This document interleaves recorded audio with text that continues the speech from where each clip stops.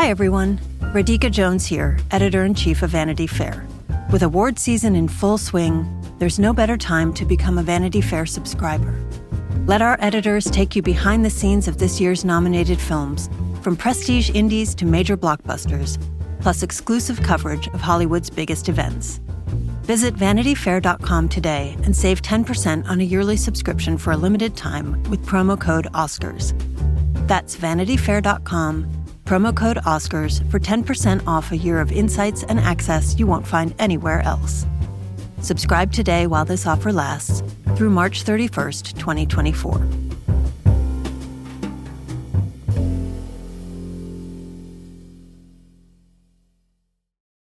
This episode is brought to you by Progressive Insurance.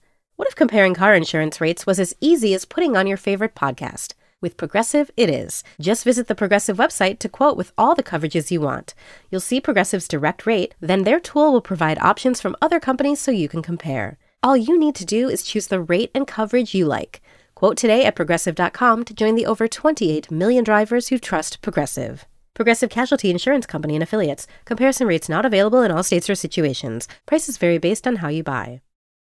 Today's episode is brought to you by Empower. It doesn't matter how much money you have, we all have money questions. Empower is here to answer those questions so you don't have to worry.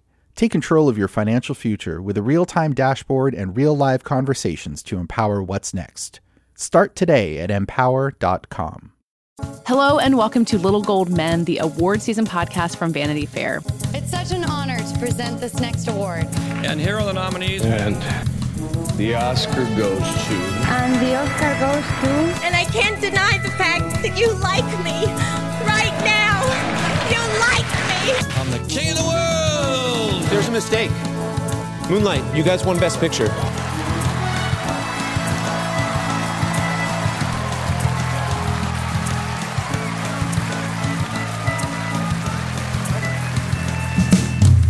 I'm Katie Rich, and I'm here with Richard Lawson. Hello. With Rebecca Ford. Hello.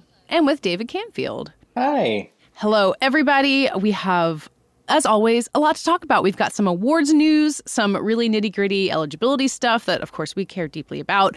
We've got some TV to talk about. We've got a preview of the new season of our other podcast, Still Watching. And we've got, at the end of the show, an interview that Richie did. Richie Creeps. I mean, that is going to be your married name when you're going to marry Vicky Creeps and take her name, I assume. Or it's the Frost Nixon, Richie/Creeps. Yeah, that is how I've labeled that audio file. Richard talked to Vicky Creeps, star of Bergman Island, and we adore her, as you can tell, so we'll hear more about that later.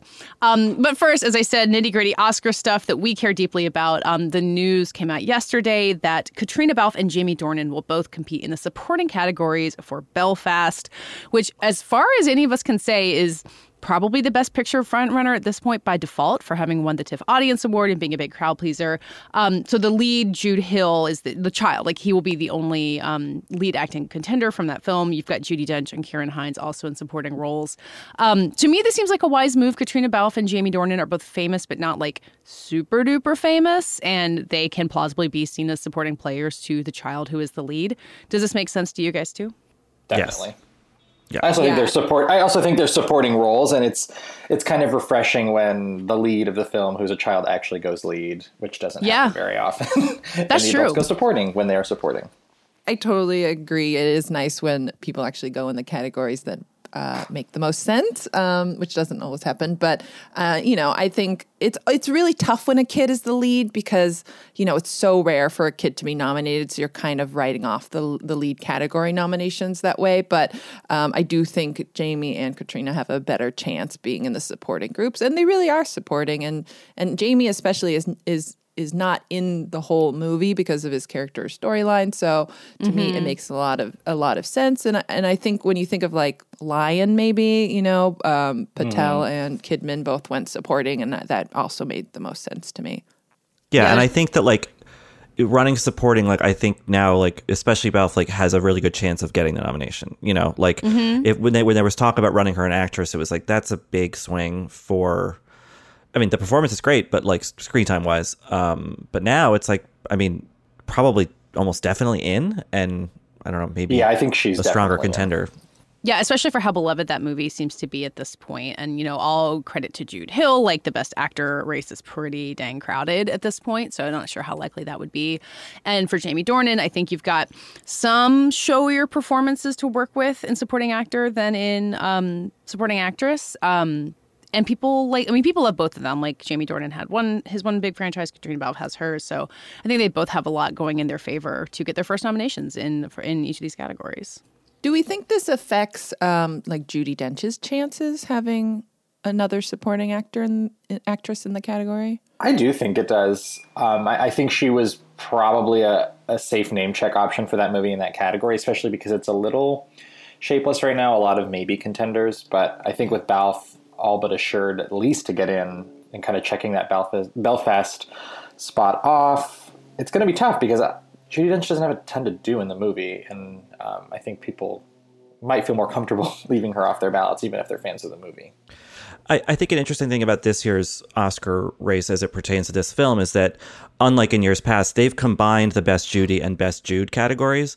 So potentially two stars from the same film will be competing against each other. I will note that in the last couple years, we've seen a good bit of two supporting actors nominated for the same movie. Weirdly, last year, Lakeith Stanfield and Daniel Kaluuya, both supporting for Judas and the Black Messiah, Al Pacino and Joe Pesci for The Irishman, and Sam Rockwell and Woody Harrelson for Three Billboards. And in two of those cases, one of those pairs of people won. So maybe it's not seen as much of a detriment as it used to be. And I think if you're going to make a case like, who you're going to vote for, Katrina Balfe or Judi Dench, if they're both dominated, like, it's pretty clear that Katrina Balfe would be the one you would pick of those two, I think. Yeah. Although I did enjoy the moment in No Time to Die where there's a large oil painting of Judi Dench on the wall, just like remember that she's there. So I don't know if that's part of her Oscar campaign here, but it really got me. I want to be the London art student who was commissioned to do that for that film. I wonder who has that painting now. Like, maybe I'll report on this and see what I can find. Okay, well, back into news about the season ahead. There was a report in Deadline on Monday this week that the Hollywood Foreign Press is planning to hand out Golden Globe Awards this year. They made news a week or two ago where they're adding new members and, trying to really improve their pretty dire stats about inclusivity. But the question remains of who wants these awards at this point. They're not going to be on NBC no matter what. I think widely we all assumed that the Globes would be in a rebuilding year, but perhaps that they see, their value is in handing out awards, so they have to keep doing it. But do you guys think that this is actually going to happen? We were talking before we started recording about how you might have to submit yourself to get a Golden Globe and who is actually going to willingly put themselves up for these awards. Does this feel doomed to any of you? I think it's so weird because it's funny. David and I had heard about this a couple of weeks ago, and I started asking some publicists about it, and a lot of them had not heard this rumor and were just very confused how that would work because, yes, traditionally you have to submit your films to be considered, and is the HFPA going to make them submit? Because a lot of reps were like, they're a little, we don't really want to be associated with them this year, so we wouldn't submit. Or is the HFPA just going to go rogue and just kind of pick from the films that played this year? It's really crazy to me that they've decided to do this. But I understand they want to, remain relevant. But I'm not sure this is the way to do it. Well, and the interesting thing about that, we were talking about this before we started recording, but the New York Film Critics Circle, which I'm a member of, we don't have submission, we have eligibility requirements in terms of release that have, of course, been changed some during the pandemic. But basically, we are just voting on what we've sort of received, what we've sort of collected ourselves, But to that end, publicists will schedule screenings before our voting day to make sure that we see movies, even if they're not out toward, till Christmas or New Year's or whatever. So it works well enough. There are some things that miss. I think we haven't been able to vote on a Star Wars film as long as I've been there, which, probably wouldn't have won, but whatever. But in the HFPA's case, if they are, gleaning from just what they're able to see, I don't think publicists are even going to be scheduling screenings for them, Mm-hmm. So it's when are they going to vote? I mean, it would have to be significantly into the new year, right, in order to have seen everything that would qualify as a 2021 movie. Yeah, especially a West Side Story, which would ostensibly be right up their alley, and mm-hmm. in a safe musical space where it could get a nice boost. That's not coming out till the end of the year. Disney does not do aggressive advanced screenings, so that's a good example of a movie that would not, by default be on their radar, assuming they don't get to see it. And I think more broadly, the likeliest scenario is that studios do put the movies forward as eligible, and they release their slate of nominees, and they get written up, and then that's kind of the end of it. Most strategists will tell you that there's not much value to a Golden Globe outside of the televised aspect of it and the actual PR boost that a win, like say for Andra Day last year, can get.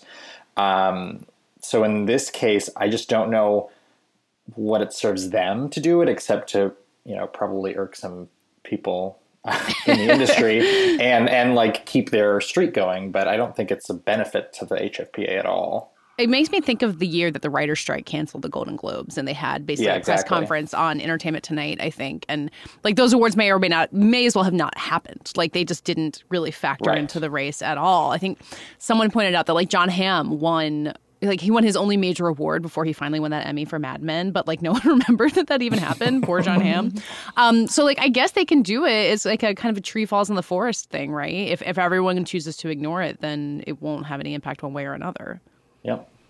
So we actually got some listener requests from you guys. As I say, when you text us on Subtext, we read them and we will text back sometimes. And we got some requests to talk about the potential looming IATSE strike, which is the union that represents a lot of people who work in below-the-line capacities on film sets. And what I think anyone who works on film sets will tell you, they are the people who make it work. So, whereas in the writer's strike that we remember from 15 years ago or so, there were kind of workarounds. If these people go on strike, these sets will shut down completely.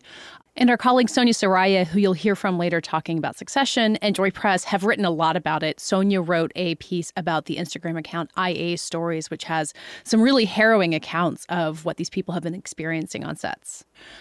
We don't know, obviously, like what is going to happen. The members voted to authorize a strike, but no strike has happened yet. But just as people who observe this industry and kind of follow what happened, how seismic do we think this could be if they do, in fact, go on strike?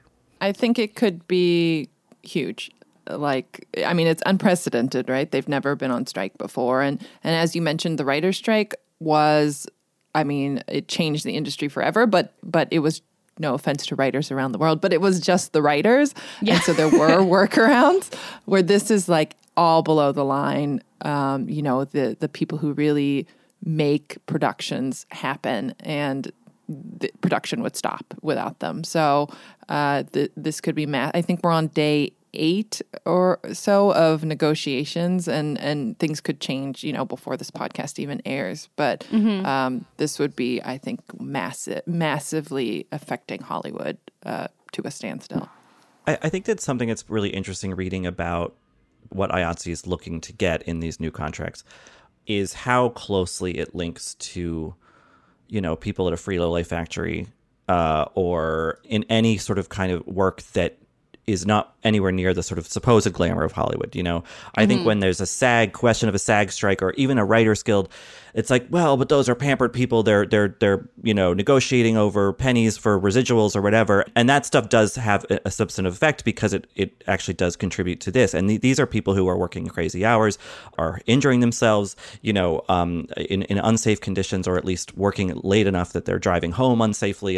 And so these are labor issues that affect millions and millions and millions and millions of Americans. We're just talking about the 60,000 or so people who are in this union, but it is as much of a American labor story as it is a Hollywood one, and maybe the two are kind of you can't even actually separate the two. They are the same thing. It's just now we're at least more people are able to see that, like, it's not all gowns and red carpets and big looming large celebrities on movie screens. It's a lot of grunt work that has not been respected and treated fairly for a long time. Yeah, it's quite a contrast from, even if you agree with Scarlett Johansson's claim, but the nature of a A-list actress arguing over millions is different to an average reader, and to the industry as well, compared to crew members who have been dealing with these kinds of discrepancies for a really long time. Yeah, it's interesting reading this article that Joy Press wrote. She talked to some of the people who are involved in the potential strike, and she talked to Marissa Shipley, who's an art department and set decoration coordinator, and she's the vice president of Local 871, which is chapter of the union. And she said, we're groomed into the expectation of the industry that you're going to have to work for free and the hours are going to be ridiculous, but it becomes like self-harm in a way. And what she pointed out is that the pandemic shutdown really gave people a lot of opportunities to rethink that and think, oh, I have a break. Like, is this how I want to live my life? Which I think is something we're linking to a lot of the work shortages around the country. And like you're saying, Richard, like labor issues in other industries. And so it's all just part of the same thing where people buy into this idea that this is how work should be, and then huge shifts happen in the world and allow you to rethink it. And I think reading some of the stories on the Instagram account especially, it's really hard not to agree with them that something has to change.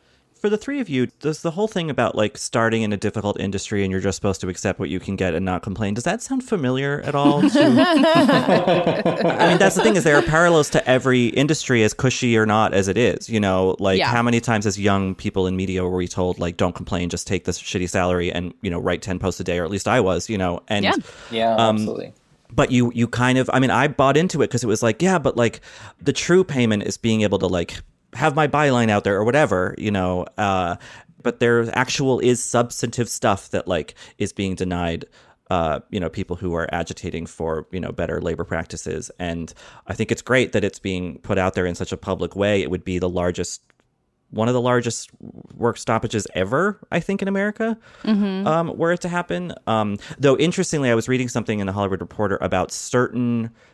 This is all contingent on like the basic agreement. I believe there are two agreements that are sort of up for that the contracts have expired for, but there's one for pay cable. So HBO, Starz, Cinemax, Showtime. It's potential that those workers under those contracts wouldn't stop working, nor would some other facet of the industry. I forget, but people from IATSE are looking at those and being like, are there workarounds in this? Is this actually a pay cable show that's that's being treated fairly in the same way that they're auditing all the streaming stuff? You know, like are there, how many workarounds and loopholes are being employed here? And if they find enough, everyone would go on strike regardless of which agreement they're under, I guess. Yeah, and something that's really shocking to me is that they had an agreement from 2009 that gave streamers essentially a discount in terms of how much they pay crew members. And now the streamers are Apple and Amazon and Netflix and like the most profitable companies on the planet. And they basically say they should all pay industry standard wages to the professionals who crew their productions. And again, that's something that you read and you're like, yeah, that feels like the only a logical thing to do. It's interesting because the writer's strike was also sort of came to a head because of streaming as well. You know, they weren't getting the right pay on streaming. It feels like as our streaming industry continues to change, it really does affect these strikes, and I feel the echo of that on this conversation as well. And just how the pandemic has accelerated everything. It's pretty clear. Yeah. Yeah, and in just a few short years, you can't. I mean, I know that the term. It's a term of art that has a specific meaning, but like, can we really call streamers new media? Which is the agreement that they're under. You know, it's like, it is just media. And we just have to rethink this. And this whole kind of canard that because it's internet, it's like not traditional. It's not, there's not revenue there in the same way. You know, it's kind of the way that people talked. I mean, I can't confirm this, but I know at least one actor who knows a lot about this, who was saying that like, the whole thing of Quibi was in essence to set up to get circumvent union rules. Yeah, because it was like top tier content that was, but because it's only 7 minutes, it qualifies as a different thing. So you only have to pay X, Y, and Z amounts versus ABC amounts, and that the streamers keep coming up in these labor discussions, be it from writers and actors and about residuals, and now this. It's like there's a common denominator here. Not that the traditional studios are doing much better, obviously, but it is interesting that these sort of techie new enterprises are seeming to be the ones that like have created the most like actionable friction recently. Yeah, and with the writer's strike, you know, from what I remember from a while ago, is a lot about, you know, how like percentage of gross and, you know, the way that writers get paid can be really complicated in these contracts. And with IATSE, they're asking for bathroom breaks and enough time to sleep between leaving set and coming back onto it. So it's very tangible. And it makes me think of when, you know, the Amazon warehouse workers were potentially unionizing. It's another thing where you're looking at the working conditions and it feels very easy to understand and easy to rally behind, which I think is what we're seeing happen so far. Like there are some big, you know, actors and creators who are getting behind them. And it seems like they would have support if they went on strike, though you never know because these things can surprise you. Hey everybody, I'm entertainment journalist Drew Taylor. And I'm filmmaker Charles Hood, and we host Light the Fuse, the official Mission Impossible podcast. But right now we're about to launch our first ever universe-expanding miniseries. That's right, get ready for Light the Fuse presents The Directors. We'll speak to filmmakers who have made iconic Paramount movies and get them to open up in a way that only we can. That's right, listen to Light the Fuse presents The Directors, wherever you get your podcasts.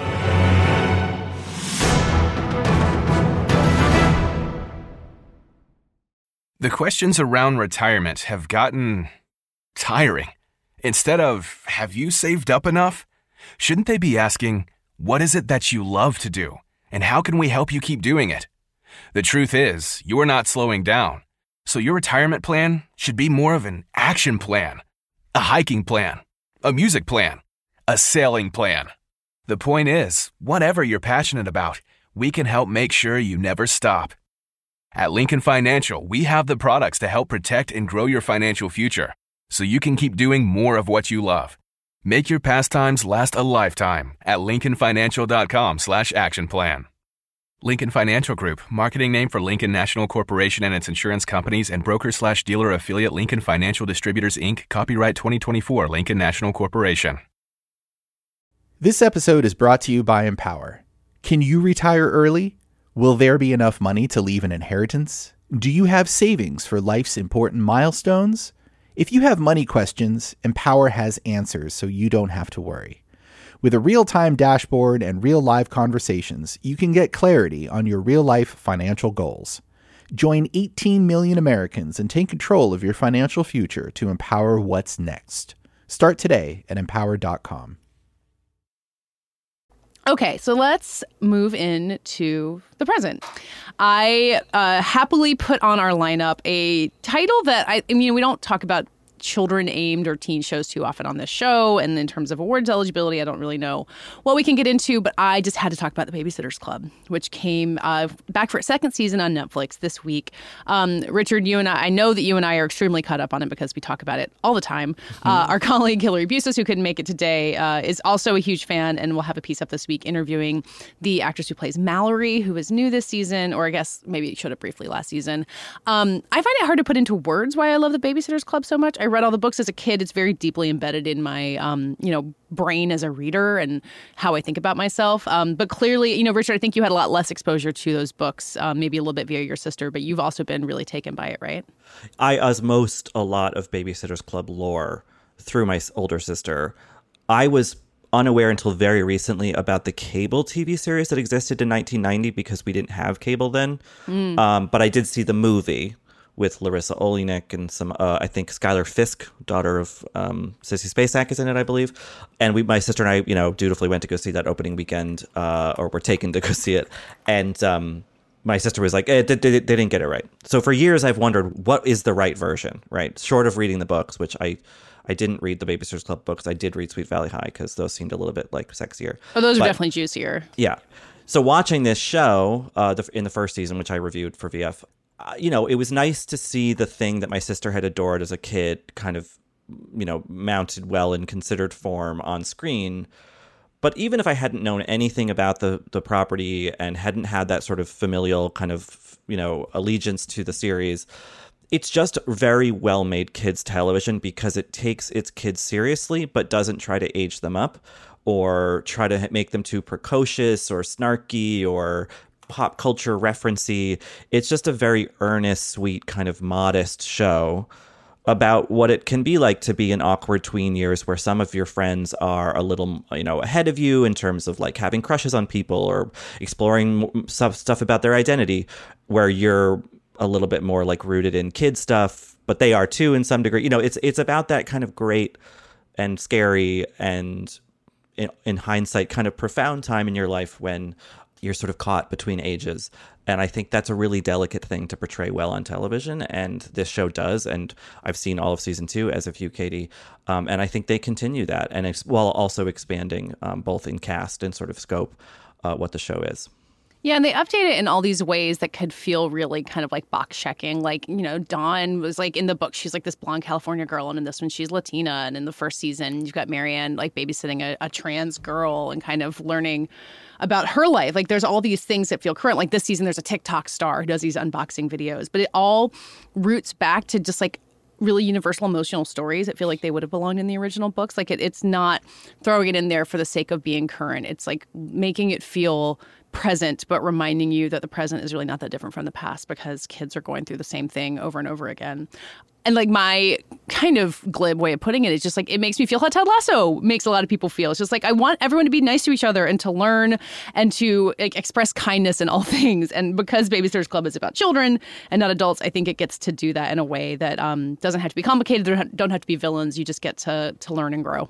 Yes, and I think that the way the show weaves in certain contemporary social discourses so fluidly and seamlessly and organically is credit to show creator Rachel Schuchert, who she and her writing staff have found a way to not be didactic and not be like indicating toward like, hey, this is the special episode about blank social issue.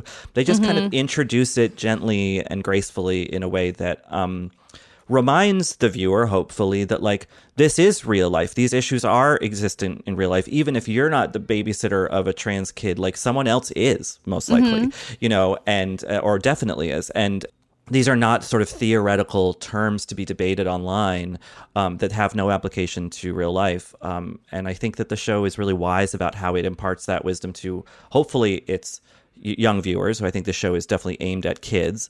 But there are definitely going to be adults watching, either parents, guardians, or people like us, Katie, who I don't know if your kids are watching this show with you, but I'm certainly watching it alone, and I'm getting a lot out of it. I should also say to the listener, though, that Katie has not revealed a major bias about this project, which is that the actress who plays Christy, Sophie Grace, who's wonderful, is basically little Katie Rich. And everyone should watch this, at least an episode, and tell me if I'm wrong, but I think I'm very much right. I also feel like if people watch this show and like I tell them that I identify with Christy reading the books as, you know, the bossy one who organizes everyone and wants everyone to follow her plan, it's like, oh, no, I get it. I see how you became who you are. It all adds up. So the fact that you told me I look like her is just a deep honor. David and Rebecca, have we sold you on this children's show that you and your busy lives just should absolutely make time for, even if you don't think you have time for it? I did some catch up in the last few days. And oh my God, I'm so glad. I am a huge fan of the Babysitter's Club. Fun fact. Newly. No, I think one thing that I also really love about it, which is pretty rare for a Netflix series, is the very tightly, thoughtfully, fully constructed episodes and how they have a nice, neat resolution. And you kind of feel like you get a whole meal with each episode, even though it has a nice, it is a neatness to it, but it's something I appreciated because a lot of times there's just the binge model does not allow for that. And this show seems to always leave you satisfied, either to keep going or to just kind of do a one-off, which is a nice departure from the model. Yeah, it'd be a very good thing to just watch weekly if you wanted to schedule it out that way, because every story kind of picks up anew again. I haven't seen it yet, but now I'm definitely going to watch it just to see the little Katie Rich character. You're going to gasp. I'll do next week's episode in a director's chair with a baseball cap on, just to really keep it going. All right, let's stick with television for a little bit longer and jump into the past, I guess. Richard, you and I got on the line with Sonia Saraiya, who will be hosting the new season of Still Watching with You about Succession, which is back this Sunday. We have seen an episode. Well, we've talked about an episode that will be on the Still Watching feed if you're not subscribed to it already. So let's preview Succession a little bit without spoilers and get a taste of what the new Still Watching season will be like.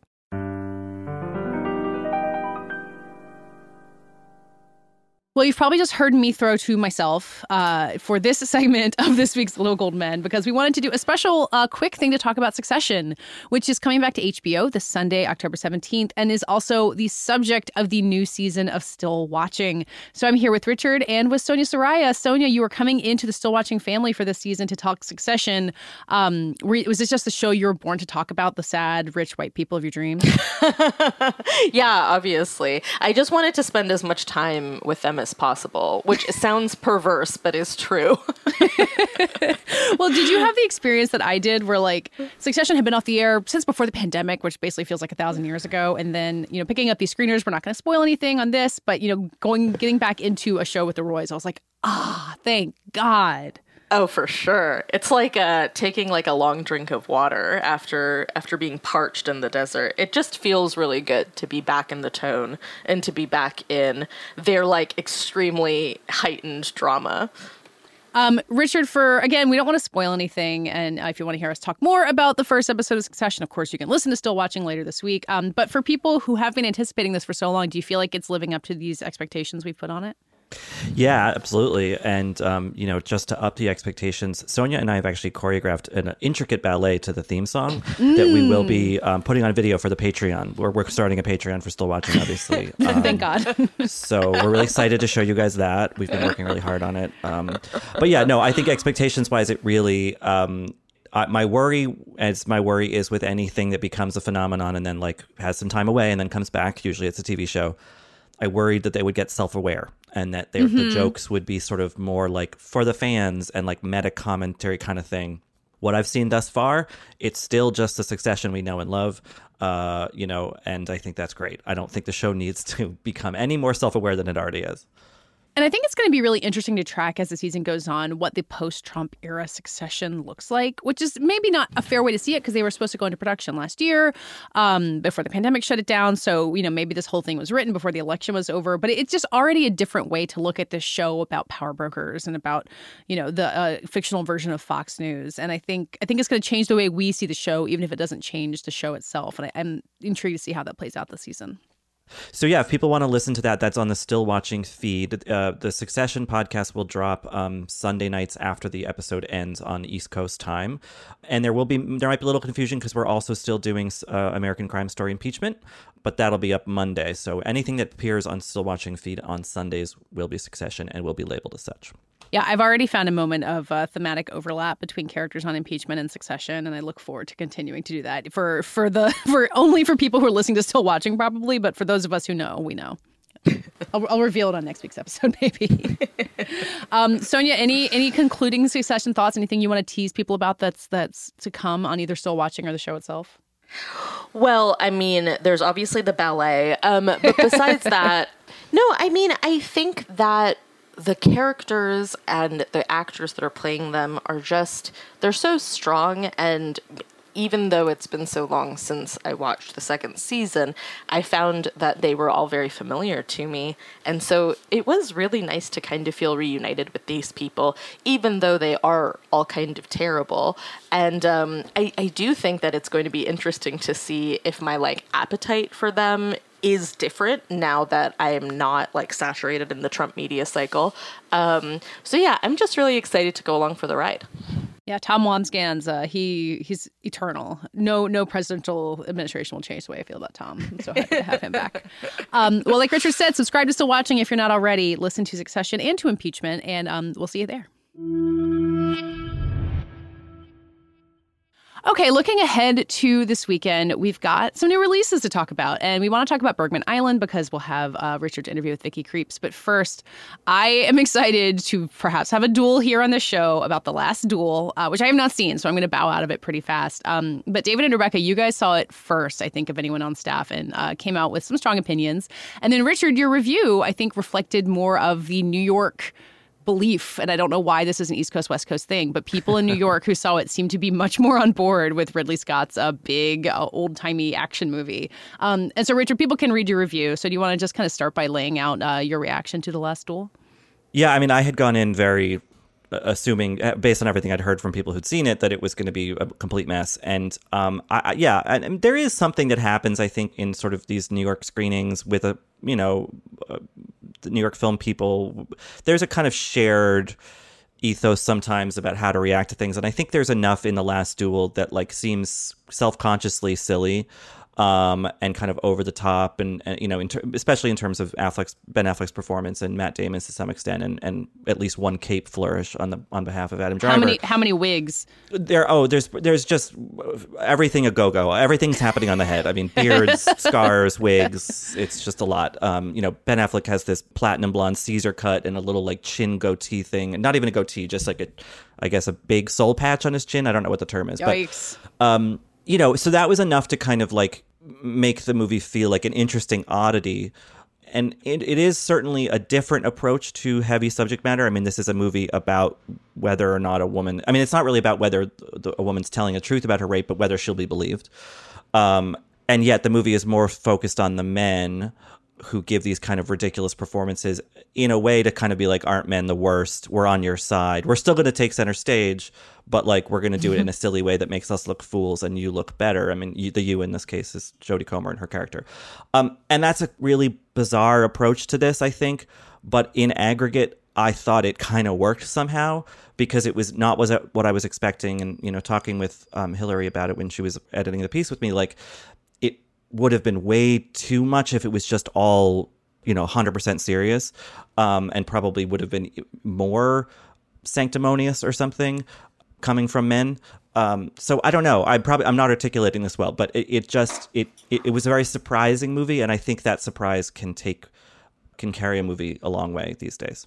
David and Rebecca, you guys were on board with the Jodie Comer part, I think, even if some of the other parts of what Richard's talking about didn't work for you as well. I mean, do you think that she brings to this what we were kind of hoping she would, having seen her on Killing Eve? Like, is this a good jumping off point for her for maybe a film career to come? Rebecca, were you on board with the last part? Jodie Comer is a great actress, and I think in the moments you get to see her, she proves that again, and... Yes, so very diplomatic. She's a movie star. I do want to say, first of all, that I think the New York crew owes us a thank you because I have a running theory that when someone tells you a movie isn't great and then you go see that movie, you go in with such low expectations that you are always pleasantly surprised. Yes. So we set New York up to enjoy their screening. You are welcome, Richard. I think that's absolutely true. But the planes fly both ways, Rebecca. Sometimes we do that for you. True. Fair. And it can work the other way if you say a film is great and then you go in with expectations that are too high. But, you know, I think this movie, first of all, the LA screening had no laughter. And I don't think anyone in our no screening joy. And, you know, maybe that is part of it is how you experience a film, of course. But, you know, it really didn't work for me. I felt like, especially as a woman, you know from your own life that men see things, you know, in a way that puts them at no offense, not you two, because you are very wonderful, thoughtful. You're the good ones, not all men. You're the good guys, but all women have experienced, you know, living in a world where men put themselves at the center and see things their way, and it's very different for a woman. So I didn't need to see that in 3 different versions of a movie, and especially to see a rape scene, you know, twice was not an experience I was really into. So, you know, this movie wasn't for me. I do think Ben Affleck seemed to be having a lot of fun with his role and did a good job, and Jodie's great, but you know, this wasn't for me. I know.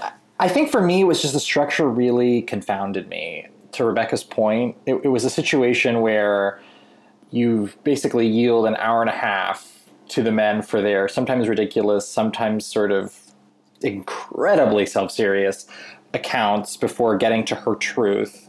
I watched some interviews with Ridley Scott yesterday, number one, because I love watching interviews with Ridley Scott, and number two, because I was just curious for how he described getting to that last third. And one of the interviewers said to him that like a friend had texted, which of the 3 accounts did you believe? And he just kind of looks at the interview and goes, how stupid are they?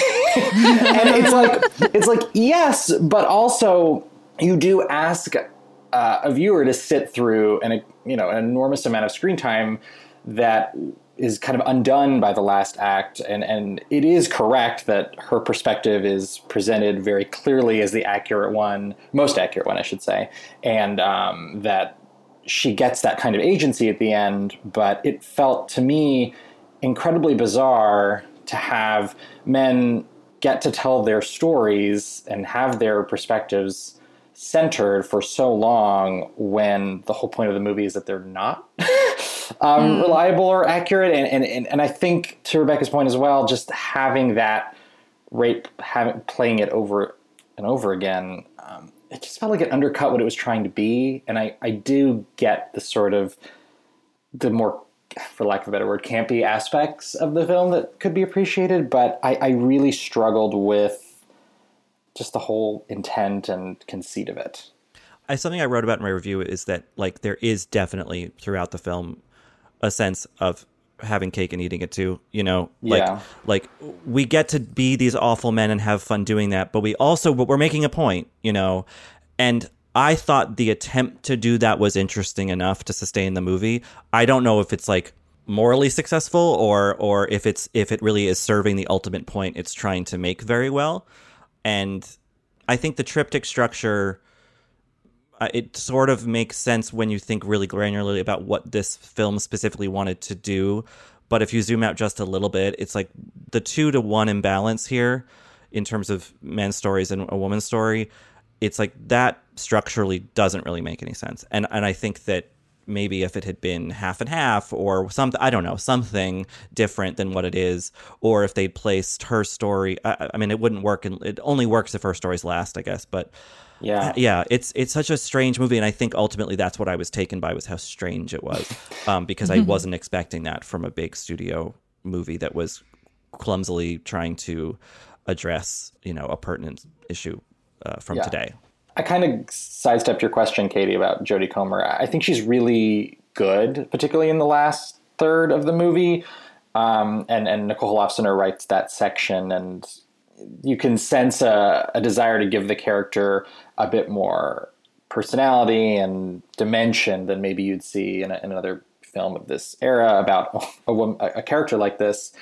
But there's still just a certain element of everything being engineered to this point, and I think it's a little bit hamstrung by that, where she can only really play these big, mostly tragic moments. I mean, she gets one funny moment that we were talking about, Rebecca, where there's a scene where Adam Driver's character kisses her that's played over and over again, and in the first version, you know, she's really into it, and then in her version, she's really not. And like, she gets to play those subtleties in an interesting way, but beyond that, I think she just has to do too much of the script's work to sort of telegraph where it's going and how it's evolving. And she also just gets to have less fun than the men, which is, in my opinion, a big problem.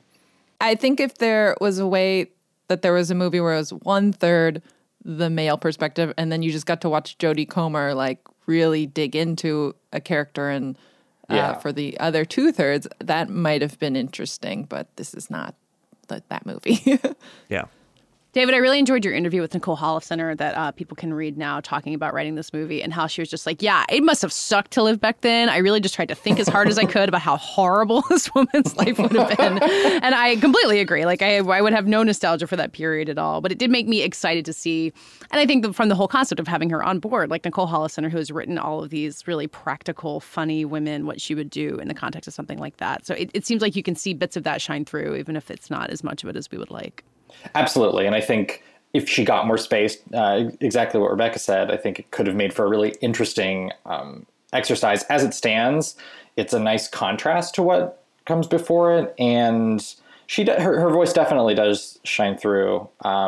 There's a lot of little details that I really only picked up on because I spoke to her before I watched it.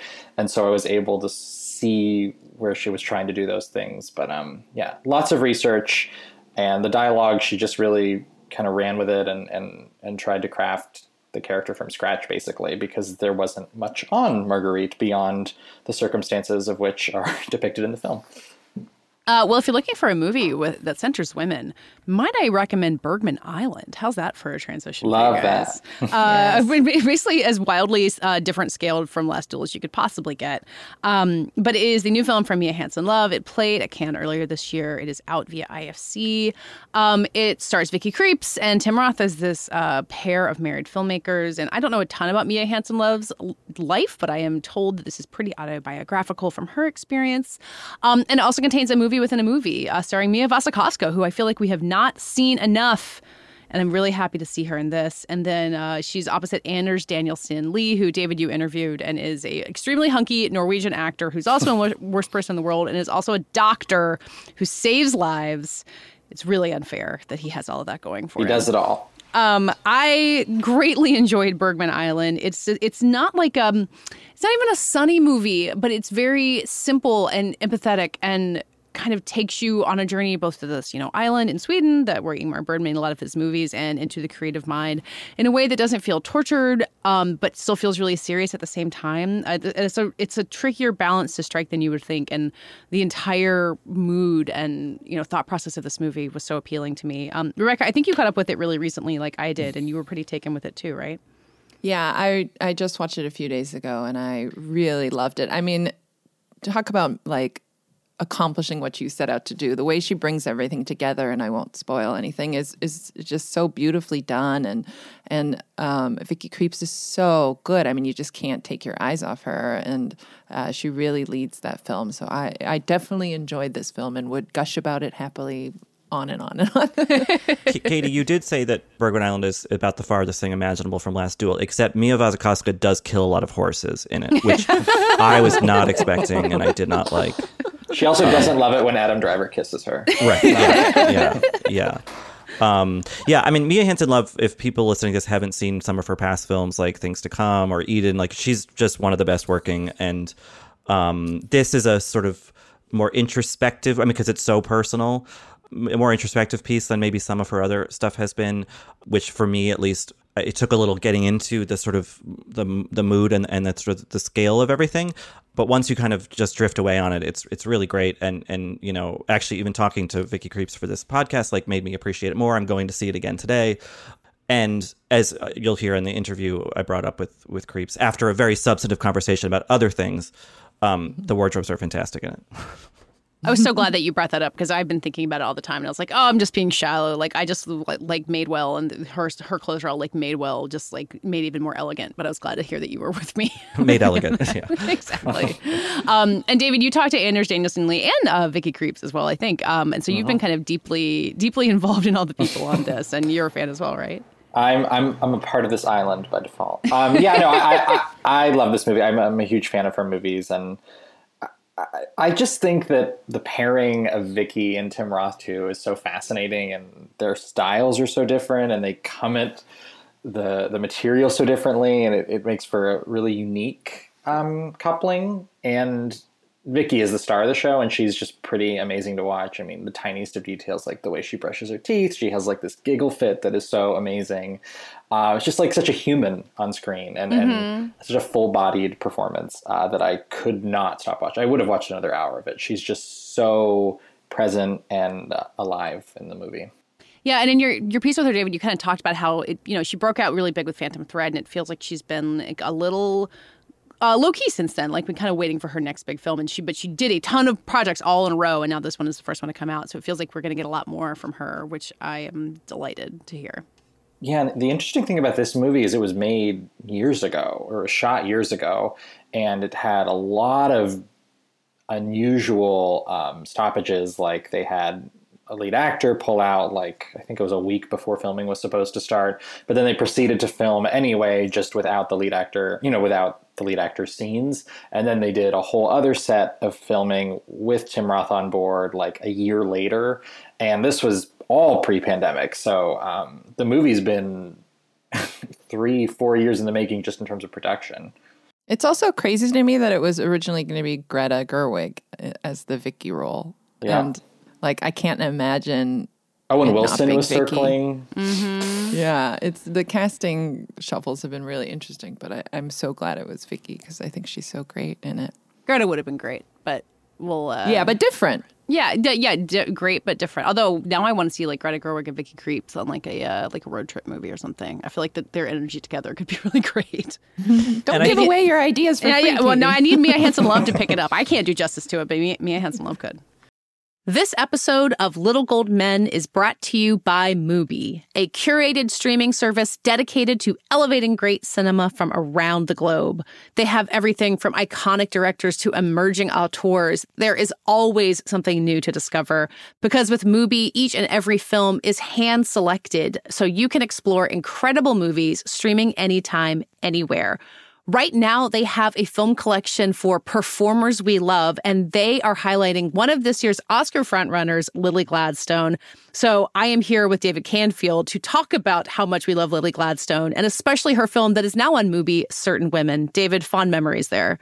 Fond memories. What an introduction. None of us knew who she was before that film, but it's quite a thing to be in a Kelly Reichardt film with Michelle Williams, Kristen Stewart, and Laura Dern and completely steal it. And now we're talking about it to this day. You can try Mubi for free for 30 days at Mubi.com/littlegoldmen. That's MUBI.com/littlegoldmen for a whole month of great cinema for free. Mubi.com/littlegoldmen.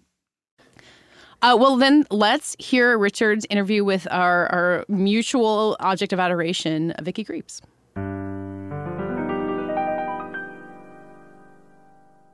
Well, I have the distinct pleasure of having on the line with us today the great actor Vicky Krieps. Vicky, thank you for being here. Hello, thank you. So we're talking today about this lovely, kind of wistful and a little bit mysterious film, Bergman Island. But before we get into that film, I was wondering if we could maybe go back just a few years to the Phantom Thread year, which I'm sure everyone asks you about. But, you know, you had obviously been working for years elsewhere, you know, in Europe. And this was, it feels like the first film that really introduced you to the broader international film world. Is that how you saw that experience, or how you see it now in retrospect? Yes, I would say so. I mean, I think I'm still processing it. Did you have any expectations for what was going to happen when you were making that Phantom Thread? Well, as you can imagine, it was so overwhelming that I tried to stay out. I stayed out of expectations. I mean, I did feel that Paul was artistically in my universe, you know, and when I met Daniel, I had the same thing. So, I mean, I think the three of us are made of the same tree, if that makes sense. So that felt pretty natural.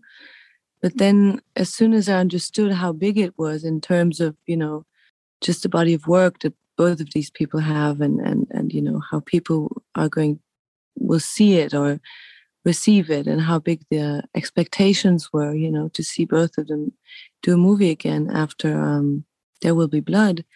I very quickly decided to forget all of my expectations and to just enter a zone where I would be empty enough, and by this present enough, you know, to take it. Mm-hmm. And you know, you mentioned being in the same sort of artistic universe. For you, how do you see that? What are your sort of goals with your art, or what kind of projects interest you the most? I would say the integrity of the director and also the project. You know, why is it there? You know, I mean, it doesn't always have to have like a political meaning, whereas I think art is always political in one way or another. But where is it rooted? You know, does it have a true core? Is someone really willing to do this film? Does someone believe in it? Does someone have a vision? And then I'm totally okay with going with something that might be wrong. You know, I mean, you can always mistake a way and go down the wrong road, you know, and I'm very okay with people watching me fail. By the way, I believe that that's mostly what I do, that I'm just letting it happen, and I accept the fact that probably someone is going to observe me fail, you know, if I don't succeed, which is very probable. So I think that's what I look into for work, you know. I mean, I don't even call it work. I don't even know what it is. And I think because I don't know what it is, that's why I do it. I feel like I'm like a scientist who's studying a strange plant, and I go to all these different places and jungles, and one day my plant will be called love, and the other day it's called motherhood, and then it's called relationship, and you know, And that's what I study when I'm an actor. And I'm just mostly interested in the research and not so much about the outcome. I'm happy if I find something, but it's really the searching that interests me. Which I think speaks really well to Bergman Island, which is about a writer-director versus an actor, but it's similarly an artist doing her research and kind of mulling over her craft and her life and how they intersect. Was that something that drew to the film? Was the way that it reflects how you think about your art? Yes, I mean, I see it more now. I mean, I'm very happy I talked to you after talking to many more people, because I myself understand many things better now about the movie Bergman Island. But yeah, I guess it was what attracted me, but not consciously. I think it was really Mia. Working with Mia was the first thing. And then it must have been that. I mean, you're right. It's an artist trying to find her way. And essentially, it's a person trying to find her voice. So you could say it's a story of emancipation. Many women react to the film, and I understand why. But it's also just a person, fighting her way to her inside, trying to find her voice, her vision, and what she wants in life. Because, not everybody's an artist, but we all have to find our way. And I think this is the one journey, the essential journey we do as people on this planet. More so today, where we're so distracted by, the social media or politically what's going on. And, it's really difficult, I find nowadays, to hear your inner voice, because there's so much noise around you. But I think Chris in the film is really someone trying to honestly follow a path that first seems like it's not working. But because she follows a path that to her seems right, but is not working, and then she still goes through it, I think that makes it so beautiful. And this is why in the end she does find something truthful and somehow her voice. Yeah, I think that's something that's so interesting in that regard is that, the film, for those listening who don't know, it takes place on an island where Ingmar Bergman did a lot of his work, and there's a museum dedicated to him. And so you have this filmmaker who's in process in this place, considering the sort of set legacy of a filmmaker who's died and who, who's never going to make another film. And it's kind of, and I think the way that those two things are in dialogue, the present and the kind of work of that, and something that's so fixed, I think it's a really, I don't know, kind of almost moving way to look at the continuum of artists, being influenced by others.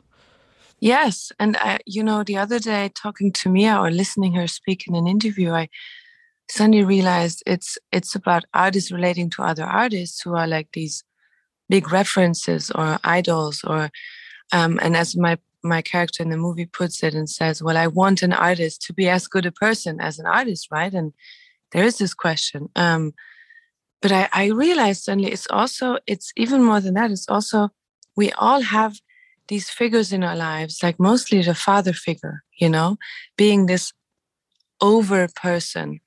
And we, our fathers often behave badly, but we like to excuse them because there are these father figures that we have to excuse or we have to love and accept. And we are brought up to, men and women, but I think more women, we are brought up to trying to understand the bad behavior of our fathers in a way, and to accept and even call them back in and go back and say, is everything okay? But I forgive you. It's fine, at least in the past, many fathers were mostly, not so present. And that's the same that she sees in Bergman, and Mia herself as a director said this to me. She's like, I don't know why I love his work so much when I know that he behaved so badly as a father, or didn't really play a good father role and figure in his life. And it struck me how true that is to so many of us in our private life, how we must learn to let go of this behavior we have towards these great figures we have in our lives that we try to understand and try to forgive and accept. And so I think the movie is also about this. It's emancipation also from these things that have put around us, like our father or our grandfather or the family we've been, we've been born into, or the structures surrounding us, or our job, and we think we have to please them or, forgive them or accommodate them. But by doing so, we lose our own voice and we lose our own way. And I think that's what's so beautiful about the movie, that it's not only about a woman and her husband or an artist and his work. It's really essentially a person trying to find his way in this crazy world. Yeah, and these are big themes, and yet something I always have loved about Mia Hansen-Løv's films is that they can be about big things, but she does it in very subtle ways and naturalistic kind of style. And even in something like Eden, which is such a big, loud, kind of propulsive movie, there is still at its core this very human, intimate portrait. And I'm curious, as an actor working in that vein where, you have these sort of rambling scenes and the film is building toward a sort of bigger conclusion, but in the moment, it just feels very slice of life. Does it feel natural to be that natural when you're on set to act that way? I think my job is to find a way to get there. And I think the way I found is the way of it sounds so simple, but vulnerability or something, like I think that one day I accepted in my life, even before being an actress, I will never be the perfect person I want to be, or this perfect doesn't even exist, so I might as well sit in the boat I was given and, and sail my boat without thinking of, having another one. And I accepted people seeing me, and as I said, watch me fail. So what I do is really accept to fail in every moment. I never really know what I'm doing. I mean, I know my lines and I know I can only move from the chair to the bed or whatever. But on the inside of it all, I never know how I look. I never know how this is going to be. I don't have this perception of myself. Am I going to look cool, or am I going to look funny, or am I going to be, because I'm really on the inside accepting it to become whatever it will be and then to be judged, which I find the most difficult part. I think the biggest work as an actor is how to get rid of your fear of being judged, in order to be truly present. And every actor has a different way, I think. Yeah, it was shedding that self-consciousness. I mean, that's probably a constant process. It's not like one day it clicks and it's gone forever, I would imagine. It has. I'm sure it's also different for every project in some ways. It is different, but it's also like, you must imagine, it's like if you let down your trousers once, it helps because, all your friends have seen it anyway. You know what I mean? Like, it's not that, of course, there's not this click. But deep down inside, it feels like there is a switch. We can decide to switch or whatever. And then from there, it becomes this journey, I think. As you've been on that journey in your own career and, new opportunities have presented themselves in a variety of genres, do you feel something evolving in you? Like, do you feel like you take bigger risks or, in recent years or anything, any change that you've noticed in that regard? Oh yeah, I noticed a big change, and I think Bergman Island is really also showing that. I mean, you can see Chris, but you can see Vicky also trying to find her voice. This was the first movie I did after Phantom Thread, and it was pretty overwhelming, as you can imagine. I mean, doing it was already something, but as long as I was in it, and as I said, I felt very connected to Paul and Daniel. But when I came off the movie, I had become this actress, as you say, that suddenly people knew, which was not the case before. But it felt like I couldn't go home to where I came from. I mean, I did, but I could feel something had changed in me and I couldn't go back exactly to what I had left. But I didn't belong to anything new. And I didn't see myself pack my bags and go and live in LA. So I was really pretty lost, I think. And then I found back my strength, but really on my own, in my own way. So I realize that now when I work, I have, I'm still me, but I'm not so scared of being me. You know, I have accepted that, I'm a little different, and I come from a place that is very different than anything that you imagine actors are. You know, I was basically always talking to trees, Right.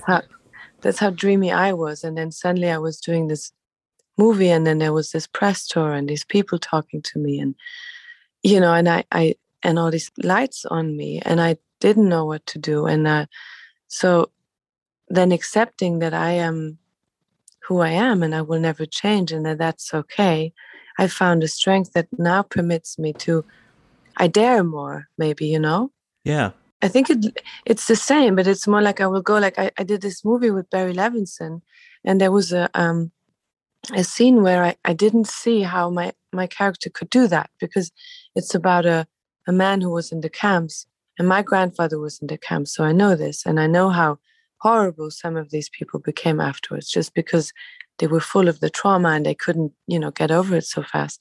And so this was after, over half of the movie, where we see how horrible he can be to his family, if you want. And then he's telling one more of those horrible stories of what he's done in the past. And my character, his wife, was supposed to hug him in the end. And I said, there's no way I can see how I can hug this man now, even if I love him. But, after what he's done and what he just said.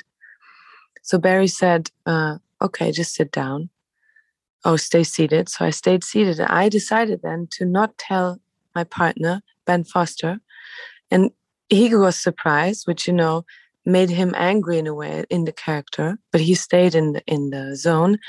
And then from there, I just I threw him the line of the next scene, which was supposed to be at another point in time, another room, another time of the day, shooting another time. And I just carried on with that scene. And he, because he's I think we're a little bit the same kind of actors, he was also just in it. And of course he knew what scene that was. So he just continued and went on with the next line. And we went on in another scene, and it became one scene. And it became, I think, the core of the relationship of that movie. And what I want to say is that I remember very well that I almost didn't dare to ask Barry Levinson to not hug him, because I felt that, who am I? I cannot, change the scene. I cannot change the line. But I felt it so strongly in me. And that was when I realized, okay, something has changed, because now I have the courage. I dare to go and be who I am, and stand to what I believe is true.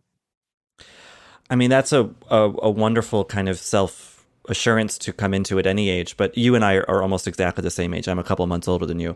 But I feel like, especially in your 30s, is this, I mean, at least for me, like, it's this kind of searching phase that you thought, at least I did, like, oh, my 20s are going to be that, and then my 30s will be more settled. And I found that to be completely not the case.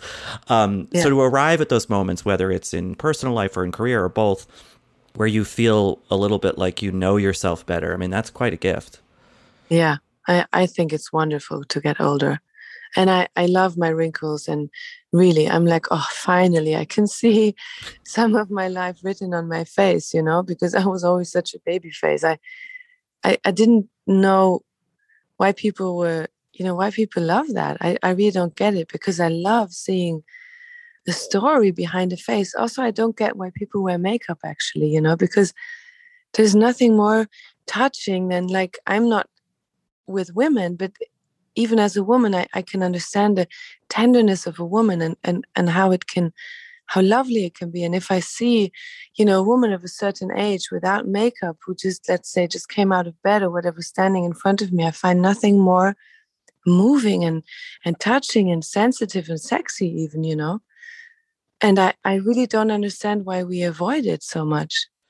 Yeah, I mean, I suppose there is something, it's not just aesthetic. It's also kind of, that fear of mortality and whatnot, which is something that you kind of stared at head first in Old this summer, which was, that feels like it must have been a whole other kind of different, wild experience, because as far as I'm aware, that was like your first kind of real horror film. I mean, I guess it's not really a horror film, but yeah.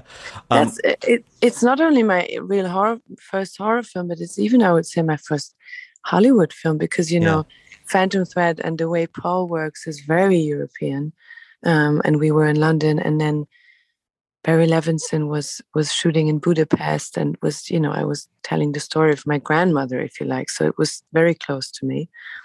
And here I was suddenly on this full-on, you know, as you can picture it, you know, Hollywood set with all these big lights and green screens and hundreds of people running around. And you know, so that was really something. That's why I did it also, because I'm always intrigued by new things, and I'm always too curious to see something I haven't seen before. But that was really, I would say, for me personally, not easy, because, you know, the way I am, I have to keep my own sense of integrity and my own sense of truth inside of me as an actor or as a person. It's the same. It goes both ways. So when I'm on a set like this, which is so big and so loud, it's very difficult to find the quiet where I can create my little tone and my voice, which I would like to give to the character, you know, or my truth. And but I cannot do otherwise. I will not give up unless I have it, you know. So I always remember how I was standing on that beach and surrounded by this huge machine. I mean, you can call it a machine. It's a machine, you know, wanting to bring this little sensitivity to this kind of movie. And I didn't know where to go. I didn't know what to do. And so I started turning to the ocean. I always remember, and it's so funny how when we work, it's always a sense of like, what is the solution you will find this time? You know, in Phantom Thread, I had to find a way how to work with this genius as a director, and then also this, I would call it always a monster, but it's like in a positive way. I mean, this over figure of an actor, you know, who is there with all his method acting, which I never knew what it was, you know. And this like monument, that's the word, you know, not monster, monument. How do I find a way not only to work around it, but to work with it and even to dance with it? And he was the same, you know, how could I find a way to work not around the machine, not against the machine, but with the machine and dance with it? So I realized the only thing on that beach that I could relate to in my sensitivity was nature. So I started taking all my lines of the ocean, you know, on my inside, like all the lines, I would replace them with, you know, love and all these things I believe in life, you know, if that makes sense. Does that make sense what I'm saying? Yeah. I think that, you know, actors I've spoken to who work, you know, kind of more like you, either in Europe or an independent film, and they do a big Hollywood thing, it feels like it can be really easy to get lost. And so I think anything you can do to sort of find yourself and find, you know, that the job that you have to do, I think, you know, whatever works really with that. Yeah, that goes back to your question. So yes, I have changed, you know, now I find my ways. Was that experience, you know, as kind of big and like the machine, would you re-enter that machine anytime soon again, or do you think you want to return to the other way of things?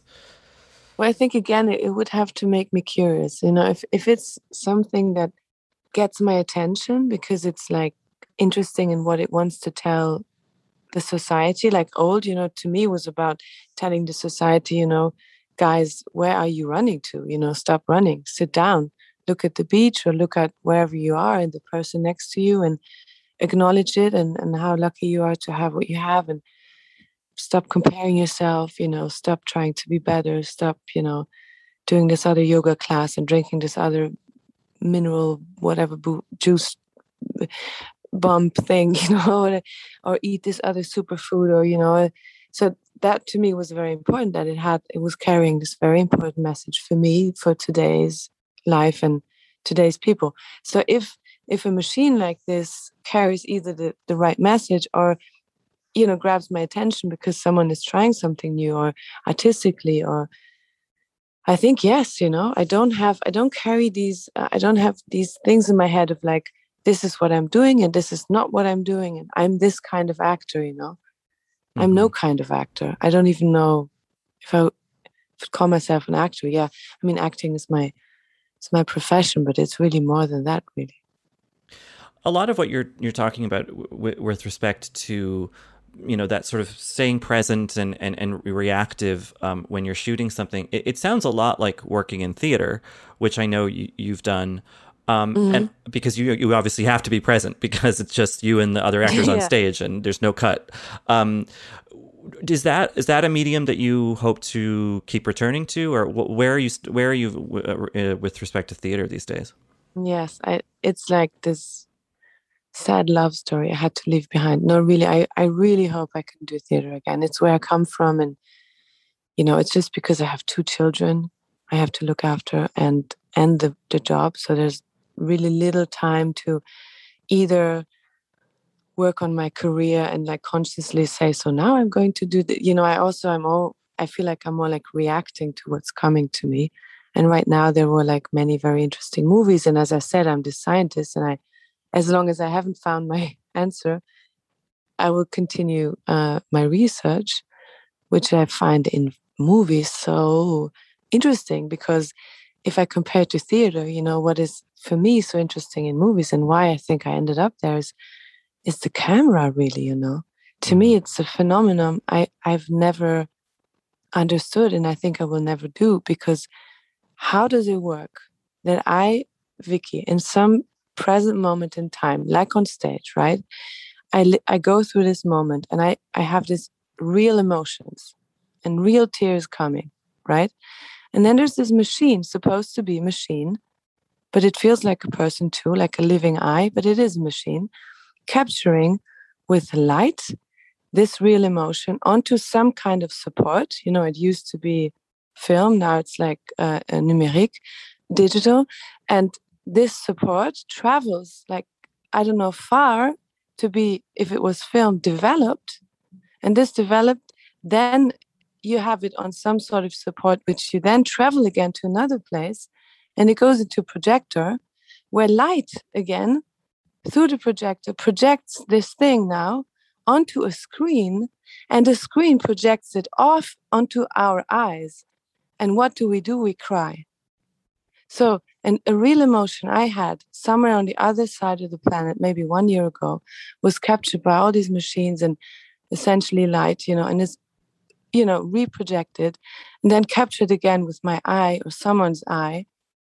And then it provokes the same kind of feeling I was having when the machine was capturing it. I mean, to me, that's like, it's insane, right? It really is. I mean, to think about it in all those component parts and just, I think that as viewers can sometimes have a relationship where the movie has always existed exactly like as it is, But of course, from the filmmaking perspective, it is all those just random moments of light being captured, and then months later, it's an incredible process. It's incredible. And that's what I mean. So this is the enigma I feel I haven't understood yet, and I probably never will, which is why I am still so intrigued and full of lust, for film. But yes, of course, I miss theater so much because that's where I come from. And I always projected if I ever projected myself at one point in my life, it was in acting school when I had my first job at a theater. I thought, okay, I'm going to be a theater actor.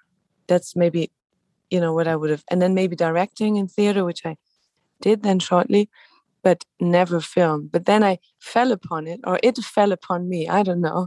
And since I'm so intrigued by it that I can't stop, going for it. Well, I speak for many, I'm sure, when I say I can't wait to see what you do next. I know you have the Levinson film, The Survivor, coming up, which I'm very excited to see. I also, before I let you go, I wanted to mention, this is a very shallow point, just the clothing in Bergman Island, your wardrobe is really stunning. Like, I wanted to buy everything, but wow. I mean, they just really, I don't know. I don't really have a question. I'm just remarking that it's just I have an answer for you. Oh, you do? Okay. Yeah. I have an answer for you because it goes with what I said before of like the makeup and stuff. I think we lost our way somewhere in all these past years. I don't know what happened, but somehow we got lost in the commercial side of things. And so the makeup is the same like clothes. And I think why you like the clothes in the movie is because they're comfortable. They have been chosen because they're comfortable and not because they make me look nice. I'm not saying they don't make me look nice. I hope they do. And if you say you like them, then that's what happened. But really, I can tell you the process of finding those clothes was really trying to find things that you're most comfortable in as a woman and not what you wear to please, you know. That really shows, and that's exactly what it is. Now that you say it, I realize it's that there's an ease to that. There's an ease to them. You don't look bound up by anything. It's very, very comfortable. Well, I hope that is further encouragement for those listening to see Bergman Island who haven't, because it's great work. It's I'm getting teary now thinking about the final shot. So, Vicky, thank you for your work in it, and thank you for taking the time to talk to us. I really appreciate it. Thank you for the conversation. That does it for this week's show. We'll be back next week. In the meantime, you can read Richard writing about The Last Duel. You can read David talking to the people behind Bergman Island. You can read Joy and Sonia's pieces on the IATSE strike. Rebecca, you've got a great piece this week about Participant Media turning 15 and their big Oscar hopeful Flea. So much good stuff. I'm sure I forgot to plug something. And you can subscribe to Still Watching to hear Richard and Sonia on Succession. You can also follow us on Twitter at Little Gold Men, and on our own, I am at Katie Rich, and Richard at Richie Creeps. And Rebecca at Becca M. Ford. And David. David Canfield 97. You can also sign up to receive text from us or text us back at joinsubtext.com/littlegoldmen or text 213-513-4203. This week's episode was edited and produced by Brett Fuchs. And this week's award for the best description of the new Academy Museum-esque studio that we're building to record Little Gold Men goes to Katie Rich. There's a large oil painting of Judi Dench on the wall.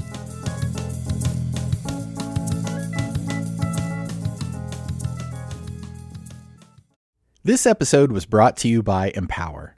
Are you ready for life's important milestones? What will your retirement look like? Do you know your net worth? Empower can help answer your money questions so you don't have to worry. With a real-time dashboard and real-live conversations, you can get clarity on your real-life financial goals. Join 18 million Americans and take control of your financial future to empower what's next. Start today at empower.com.